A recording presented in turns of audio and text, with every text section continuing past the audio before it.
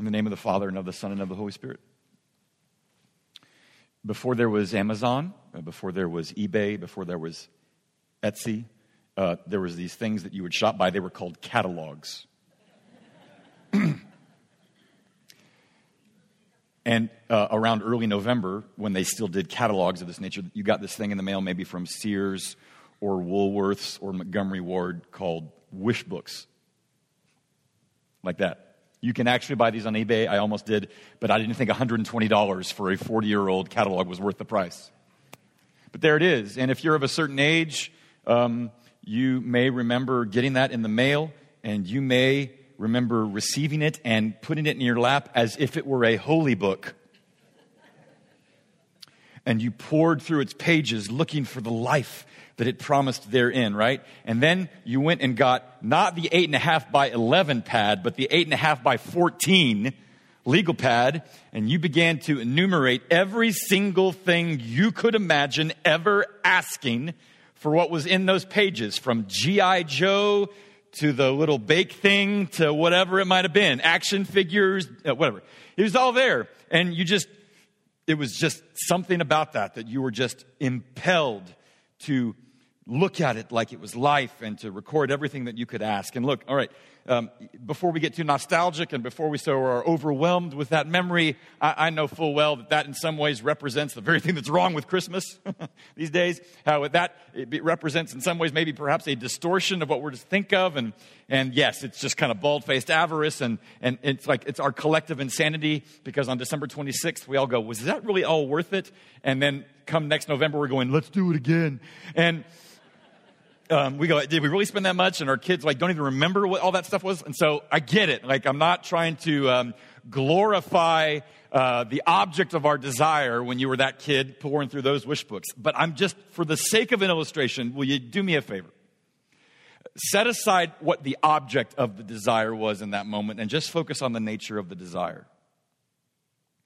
Because I think even in that illustration that is an expression in some ways of our collective insanity, there's something rather beautiful and central to what we're going to talk about today in one of Jesus's last few things to say in his Sermon on the Mount.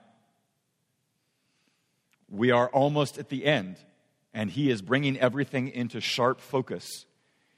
And before he's done, he needs to say one more thing to us about praying. And a few weeks ago, he introduced us into what it is to pray. How do we pray? What's the approach to prayer? This week, he wants to tell us just how God thinks about our asking him. Because see, when you're a kid, you ask for everything because you don't have a choice, because you can't do jack for yourself. You need it. You have to ask for it. But then as you, quote unquote, mature, how does that change? You begin to learn to do more stuff for yourself, and therefore you don't have to ask for as much. It's the nature of our maturing. In Jesus, he's out here to tell us when it you know who's really maturing in him in faith? Not the ones who ask little, but the ones who ask much. And so the question that he's out to answer for us today, ask how. And I think in these 5 verses, he's going to give us 3 ways in which we ask of God in prayer. You ask with abandon, you ask with affection, and you ask with astonishment. With abandon, with affection, with astonishment. Let's see if that's the case. If you're able to stand, Mickey, sit. Matthew chapter 7.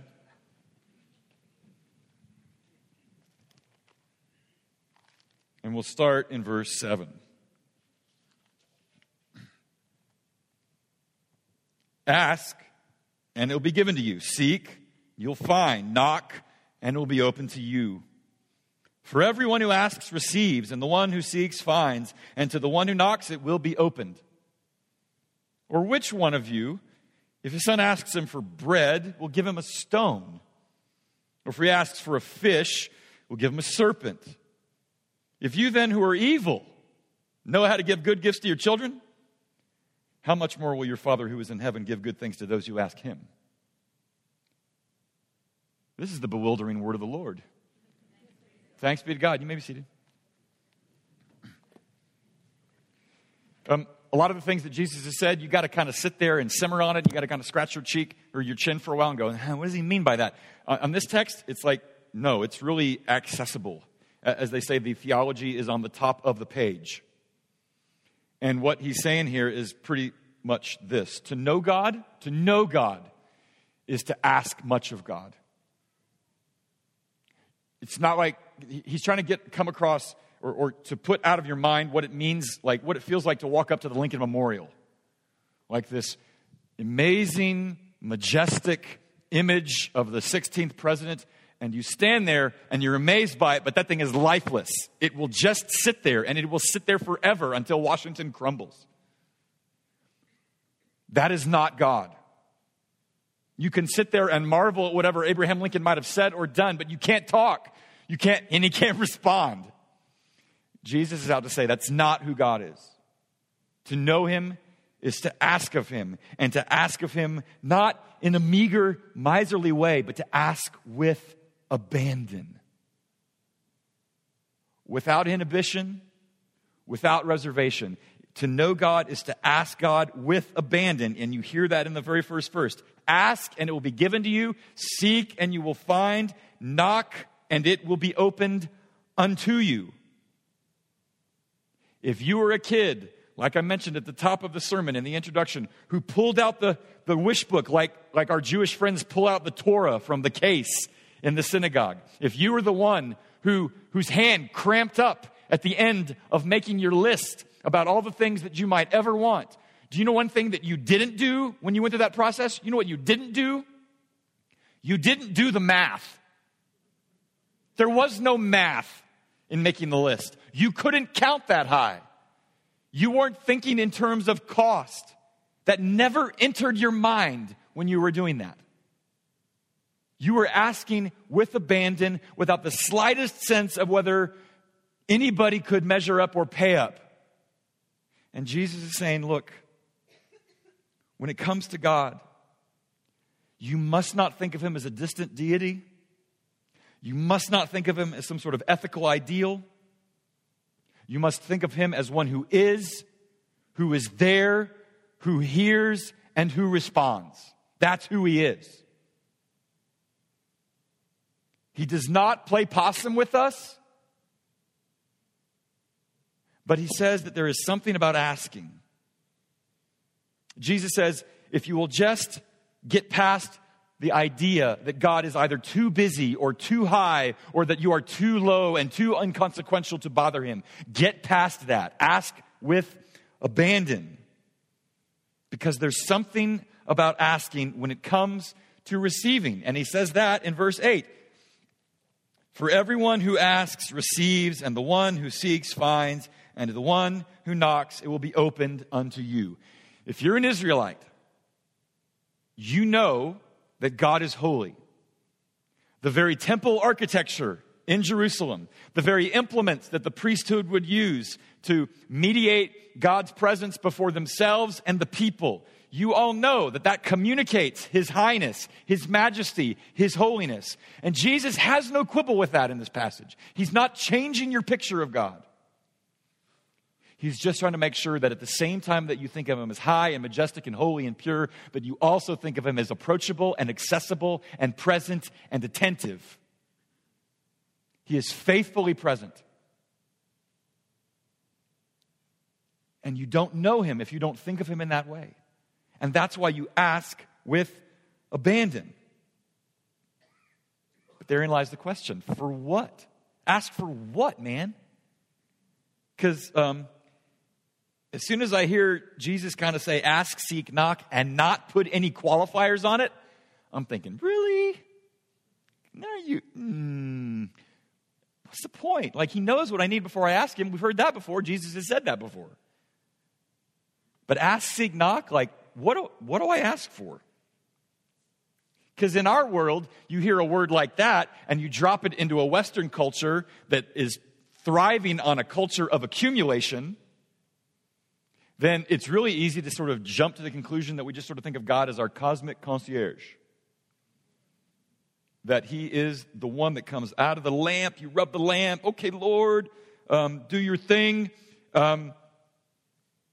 we walk to God and we think of him like that little, what was it, replicator on Star Trek? I would like the Beatles' White Album and some warm butterfat. You can ask for just about anything. What do we ask for? Ask, seek, knock. What for what? Real simple. For what is good. You ask for what is good. What's the whole Sermon on the Mount been about? The whole Sermon on the Mount is this. This is what Jesus is doing. He's saying, come here. No, come here. This is the good. This is what's good. I know that 10,000 other voices are telling you what's good. This is the good. This is the life.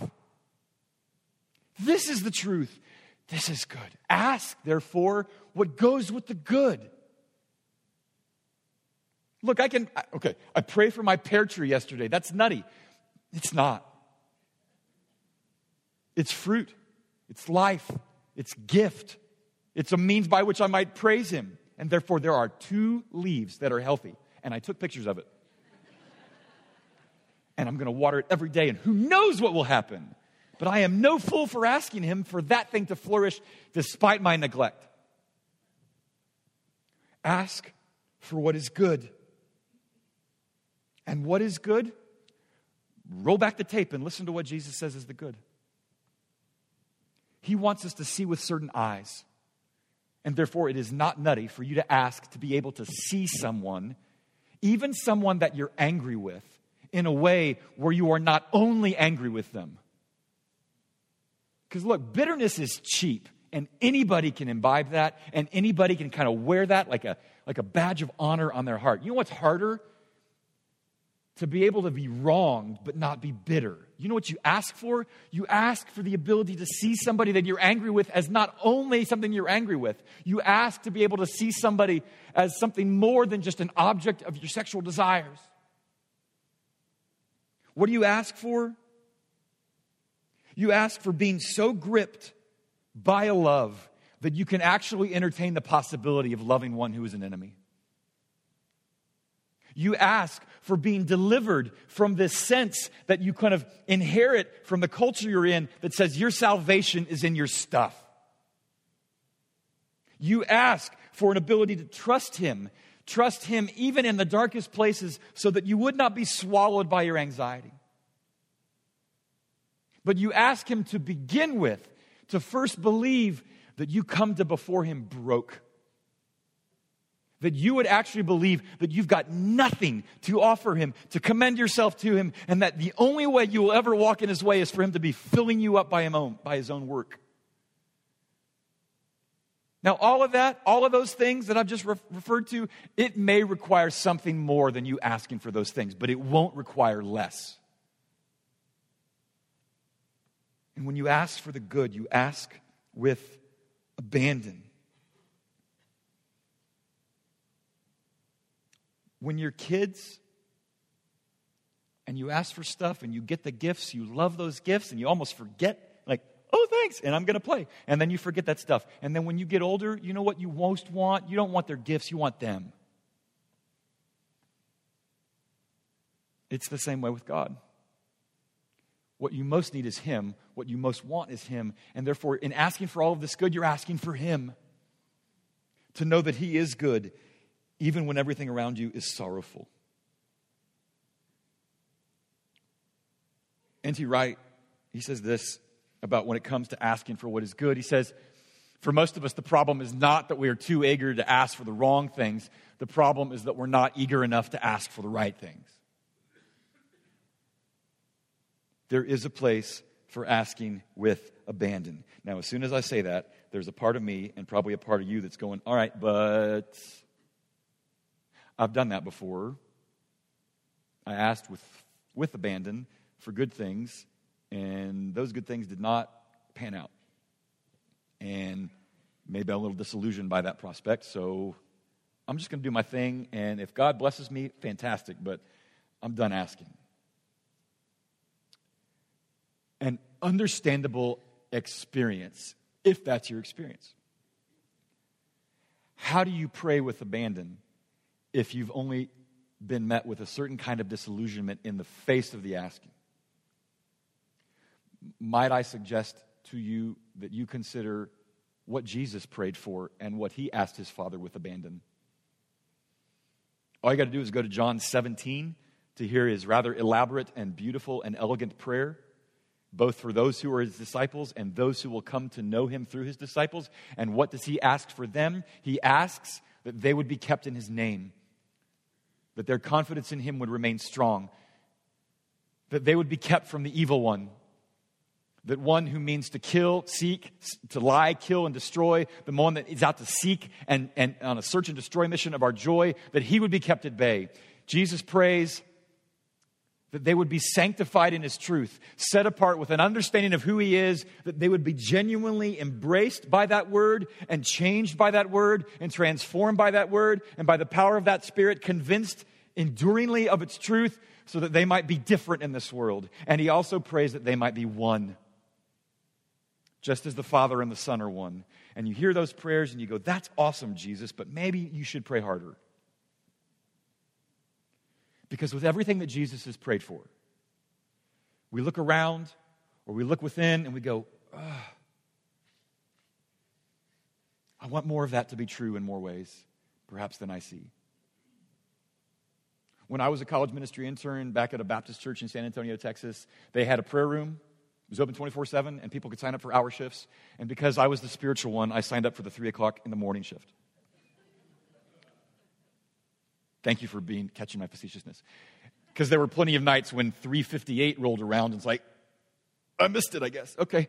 But when I did go, and I stared at the cork board of all the things on that wall for people in terminal conditions or decade-long estrangement, I just stared at that board and thought, what am I doing? What is this for? How can this help? And then the phone would ring, because if you needed prayer, you could call, and they would say, would you pray for me? And I would. And it was bizarre how grateful they were. I get why you might feel like, what's the point? How will this help? But all you got to do is go look at the way Jesus prayed for some impossible things and go, you know what? If he did that, maybe I am no fool for asking with abandon. And so that's what he's trying to tell us. But we don't ask with abandon like it's some sort of mechanical reaction, like if this happens, then this happens. Jesus is actually setting the exhortation to ask with abandon in a deeper context. Why do we ask with abandon? Because he says, get this, why did Jesus pray with abandon? Because of the Father's affection for the Son. And guess what? Jesus is out to tell us that same relationship applies to you. And to me even. You ask with abandon, he says. Why? Because you can ask with affection. And why can you ask with affection? Because of God's affection for us. That's his argument. And we hear that and we go, affection? You mean the God who is gracious and slow to anger, abounding in steadfast love and mercy, who forgives sin and transgression and iniquity, but by no means clears the guilty. That God has affection for us, the one who is high and holy and fearsome. Yes, this God. You may ask with affection for this God. Why? Because listen. Or which one of you, if his son asks him for bread, will give him a stone? If he asks for a fish, will give him a serpent? If you then, who are evil, know how to give good gifts to your children, how much more will your Father who is in heaven give good things to those who ask him? He's tapping into something really simple. He's making a really basic argument from the lesser to the greater. What's the lesser? Mom and dad, teachers, you. There's this natural impulse in moms and dads. They have this impulse to supply needs and desires and wants of their children. Teachers, they have this natural bent and aptitude and skill to provide answers to those who are students who are asking their questions. It's this natural sort of inclination, but it's not just an impulse. It's not just a pattern. Jesus is talking about not just an inclination, but a delight in those who give to those who ask. So there's this moment in This Is Us.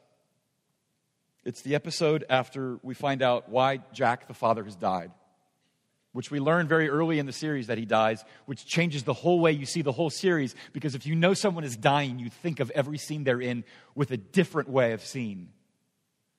Oh, that we would live with the same kind of world, the same kind of eyes. But in the episode after we learn about how their father dies, we learn about one way in which he loved them so by doing something so mundane as picking out for them a car, a Jeep Wagoneer. In this scene, 2 minutes, 39 seconds, I just want you to watch his eyes. I don't care about the car. I don't care about the wife or the kids. That's fine too. Just watch Jack.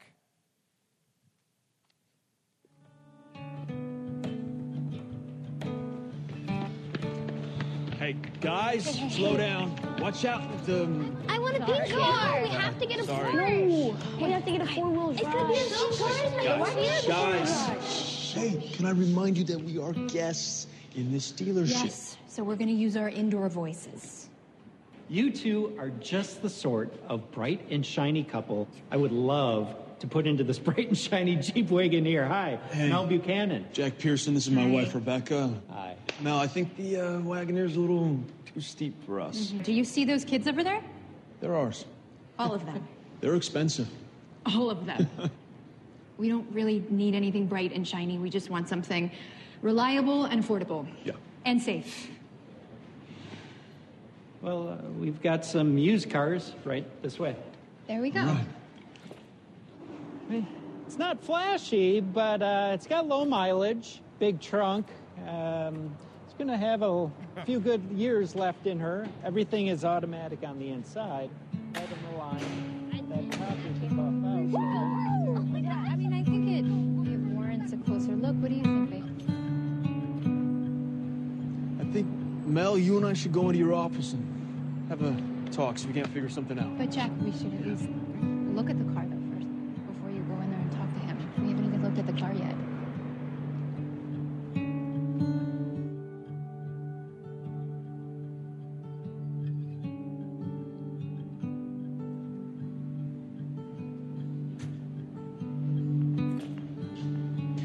How'd it go? Pretty good. Yeah? Yeah. I got the Wagoneer. What? Jack? No. We can't afford that car. We can. He gave us a pretty good deal. It's just a little bit more than what we wanted to spend, but we're okay. Tell the kids I'm gonna go finish up with it. Okay. All right. You guys. Your dad bought the Wagoneer.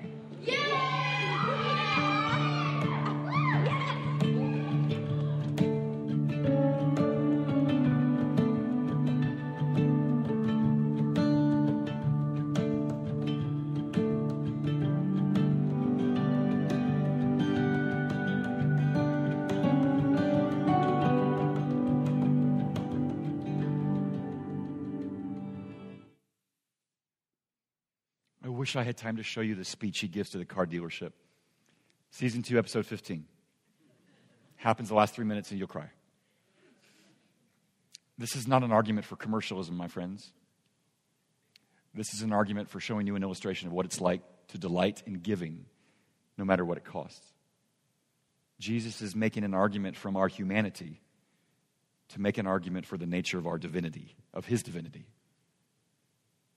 If it's true of fathers and mothers and teachers to love those who they give to love that, then guess what? God is all the more positioned and finds all the greater delight, and therefore we ask with affection from him. If he delights to give, then you have to imagine God as one who is not put upon, not wearied, not exasperated by our asking. And therefore we ask with affection. And I wonder, do you hesitate to ask because you cannot ever imagine him being benevolent to you? Is he just an ethical ideal? Is he one who is at a remove, that is not present, but in your mind is just only absent? Jesus is out to reframe our picture of God, who is a father who loves to give.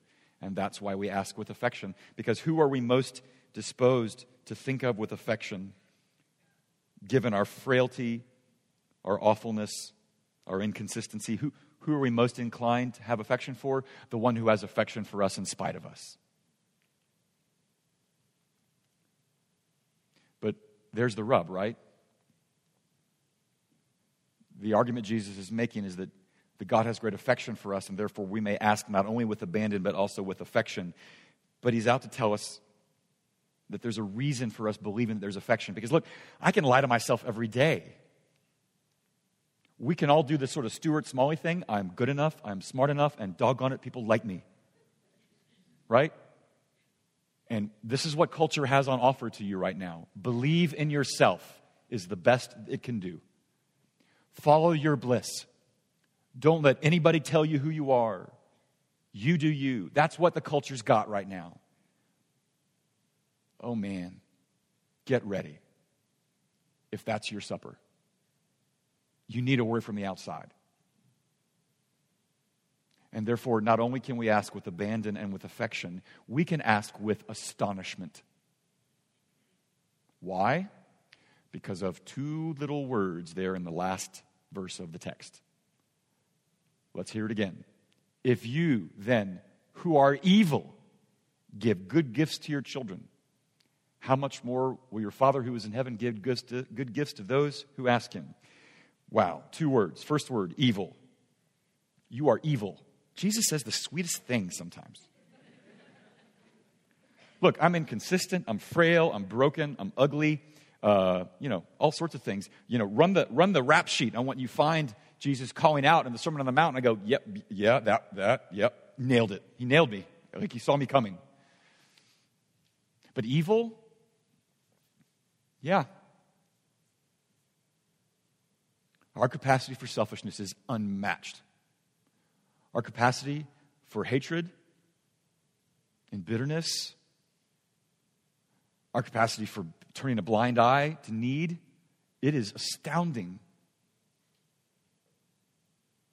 Evil is a character, a proper way of Jesus characterizing it, but note very full well, when is he saying that? He's saying it in the context of God's willingness to have great affection for us. So once again, we have before us the two gravitational pulls, and when we think about Jesus and to think about God, the way C.S. Lewis characterized George MacDonald. George MacDonald, to him, was the biggest picture of Jesus, the perfect picture of Jesus, because he preserved both God's tenderness and his severity. He's both. He's good, but he's not safe. And so he will tell you what you need to hear, even if he says to you, you're evil. And so that's the first word you got to notice there that makes you think you can ask with astonishment. You are evil. But when he says the other word, he says the word, you are evil. You are evil. What does Jesus not say? We are evil. He doesn't include himself in that constituency. He doesn't say, we're all evil together. He says, you're evil. And if you're here today and the best you got for Jesus is that you're intrigued by him or suspicious of him, but you're at least willing enough to come in here and darken the doorstep of a church, you hear that and you go, well, isn't that off-putting? This Jesus, loving Jesus, he's calling everybody evil except himself. How bizarre. Friends, this is that one word, and the absence of one word is the one word upon which our whole faith holds together. He is like us, but he is not like us. He is what the author of Hebrews says to us. We do not have a high priest who cannot sympathize with our weaknesses, but he was tempted in every respect just like us, yet without sin.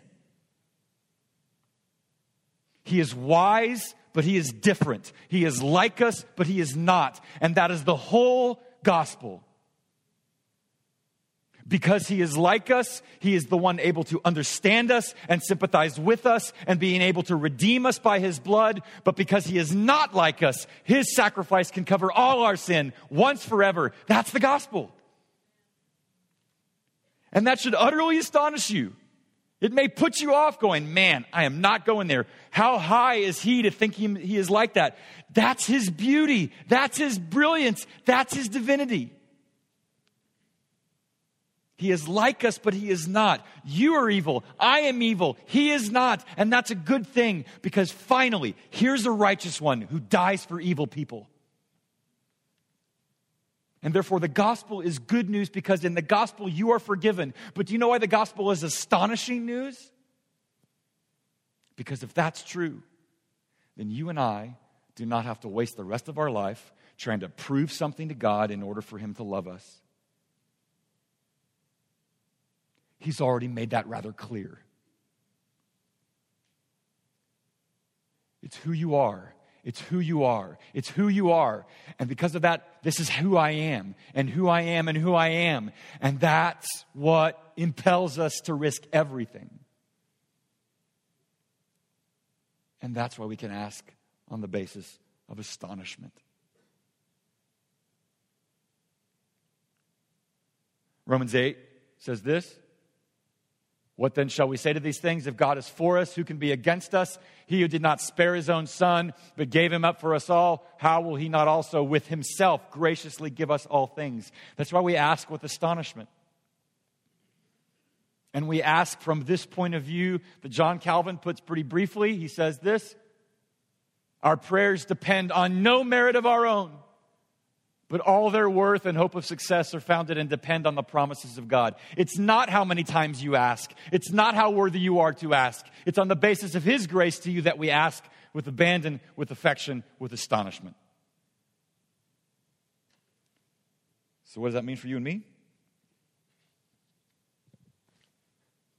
If you're in this room today and you have a certain respect for Jesus, but you probably wouldn't say you have reverence for him yet.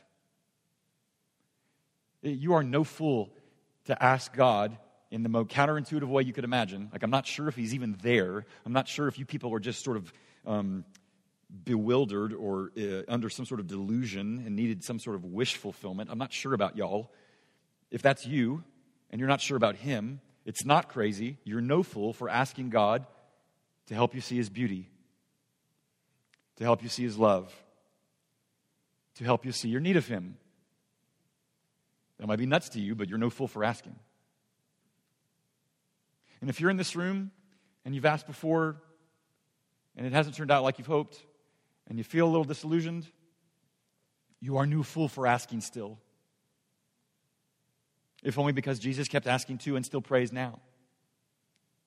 And if you are kind of like me, who needs to be reminded to ask, because I think too much of my skills and too little of God's power, who tend to think of God as just sort of some sort of boss to work for, or some sort of ethical ideal to embody, but not as one to whom I might bring great desire. If that's your problem, because that's mine, among others, you are no fool for asking bold things. That's why we gave you a few weeks ago this thing.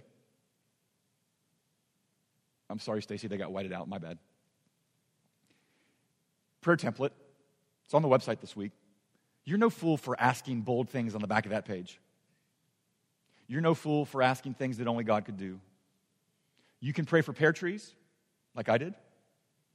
You can pray for people that you started a conversation with 9 years ago, and then you haven't heard from them in about 18 months, and then suddenly they resurface, and you start talking with them again. You can pray for that. We all play a long game in this life. You can pray for anything.